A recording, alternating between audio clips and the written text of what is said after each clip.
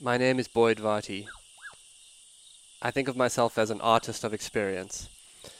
My passion is to create transformational experiences for myself and others as a way to explore what it means to truly live. My central exploration is to live on what I would call the track of your life. To me, this is to live courageously towards the discovery of what you are called to and to what life asks of you. So much of how I live has been informed by my passion as an animal tracker. I'm following the trail of my own life and reporting back. This show is a daily broadcast from a treehouse on the Londolozi Game Reserve in the wild eastern part of South Africa. Londolozi is a 14,000 hectare wilderness reserve adjacent to the Kruger National Park. The land is home to lion, leopard, rhino, elephant and buffalo, as well as a variety of other animals. I am your host, Boyd Varty. My goal is to spend 40 days and 40 nights alone in the wilderness to explore the archetype of the mystic in nature and hone my skills as a tracker. These are my daily stories. Day 22. Trauma healed is medicine. Journal entry. Last night I had a dream. I was walking around the premises of the boarding school I went to when I was 10. I could see the dull linoleum floors and the fluorescent light hallways, the bathrooms that smelled like urine, the single room with 5 shower nozzles sticking out of the roof. I could see the barn where a teacher would oversee a fight in the name of students sorting out a pecking order amongst themselves.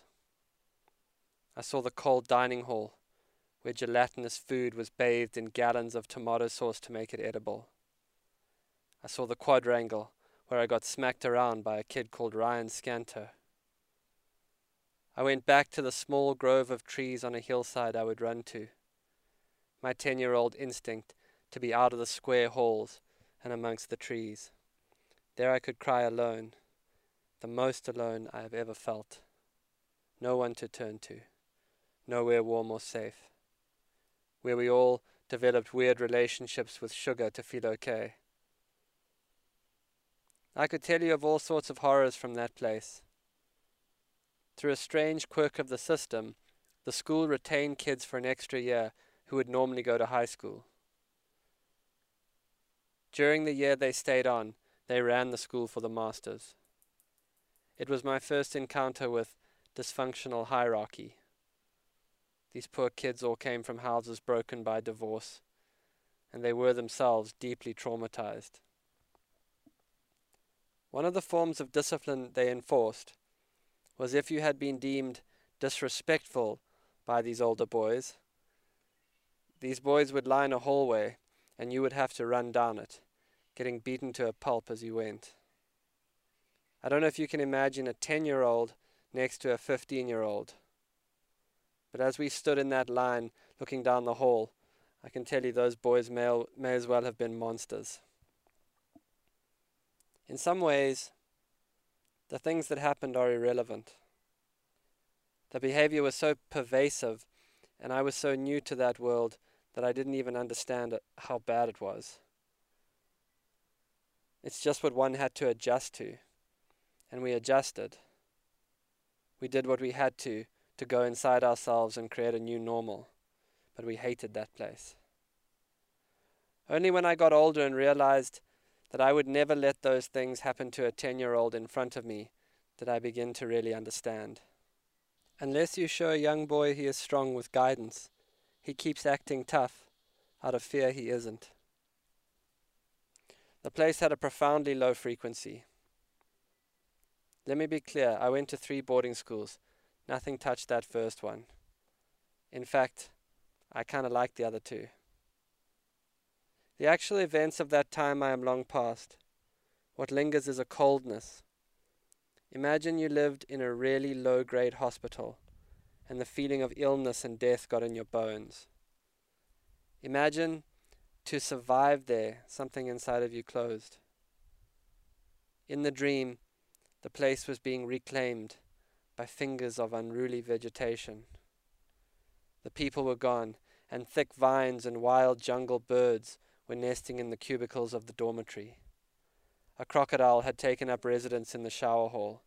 A panther walked the rows of the dining hall, where flowers and grasses were pushing up through the floors. The sports field had been taken by mosses and mushrooms and was turning into a thick layer of fertile humus. Butterflies cut through the quadrangle. I don't need to be Freud to work this one out. Walking through those halls 26 years later, I understood that that place was an introjection into my young psyche. A feeling I was always trying to get out of me. All of my work has been to get that boy out of there, to care enough for him to get him back to a wild garden. And we've been on the run. But now, I've changed my mind. Now me and the boy have decided not to run, but to overrun that place with wildness, and keep its foundations for our plants to grow on. We are reclaiming that loveless place that broke so many young people. This is our garden, our self, and we are taking it back. Trauma healed is medicine. Initiation comes in all forms. How can I talk about healing in the world or in nature until I have looked into myself with some courage and compassion? If you would like to understand your own darkness, ask yourself how you have hurt people in the past. If you want to understand trauma, look for where you feel helpless, frozen, and isolated. If you want to understand shame, ask what you are afraid to share. And if you want to understand how to truly heal, find out what your gifts are and share them. As it turns out for me, telling stories about nature is deeply healing. Out here, nature is teaching me innocence, and by extension, I feel my capacity for intimacy returning. In that school, it was profoundly unsafe to be myself. I closed the door on that kind of gentleness. In situations where an ever-deepening tenderness is required, that place starts to open, and with it an overwhelming distrust, born of what closed it. The maps of patterned trauma can be backwards. Love makes you afraid, danger makes you calm, you read trouble as excitement, and stability as dull. Misidentified tracks are always confusing. That is why healing is so often in need of a community that is not confused. In the end, in this tree with solitude, what I find is compassion for all the creatures of that place, and gratitude for that time, for the archetypal breaking out of which all restoration must come. Is that not where we all stand right now? Healing is as natural as the river below my tree. All through the day I felt a strength in myself born out of that dream. In the evening I walked out to a beautiful rocky hillside. I climbed that hill and then high up onto those highest boulders, balancing as if placed by some titan. From that hillside I could almost cast myself back through time to that boy alone on another hillside, hiding in a grove of trees. I called out to him across time. "We're gonna be fine," I screamed into the emptiness. Below me lay miles of empty bushveld. As far as I could look east was wildness. I have never felt so unalone. Out of pure instinct I created an initiation for myself. I'm 22 days through a 40-day threshold. I've had so many ideas and not followed through on them, but this one I knew to do. For whatever reason, I decided to do this. I'm proud of myself. There's no panacea for healing. You just keep trying things till something sticks. Till you find yourself dancing around the fire, alone, singing the Beach Boys for some unknown reason. Totally free. 4-0. Out.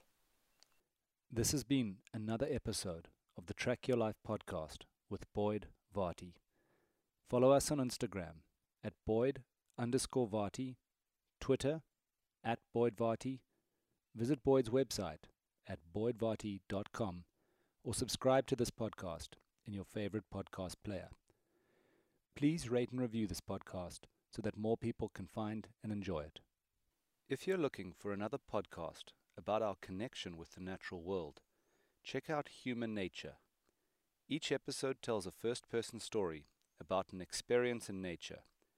You'll hear about grand adventures, comical mishaps, and quiet revelations. We live in a time where the world is getting less and less wild, and Human Nature reminds us we're a part of nature too. You can find Human Nature on Apple Podcasts, Spotify, or whichever app you're using now. Just search for Human Nature, spelled with just one N, Human Nature.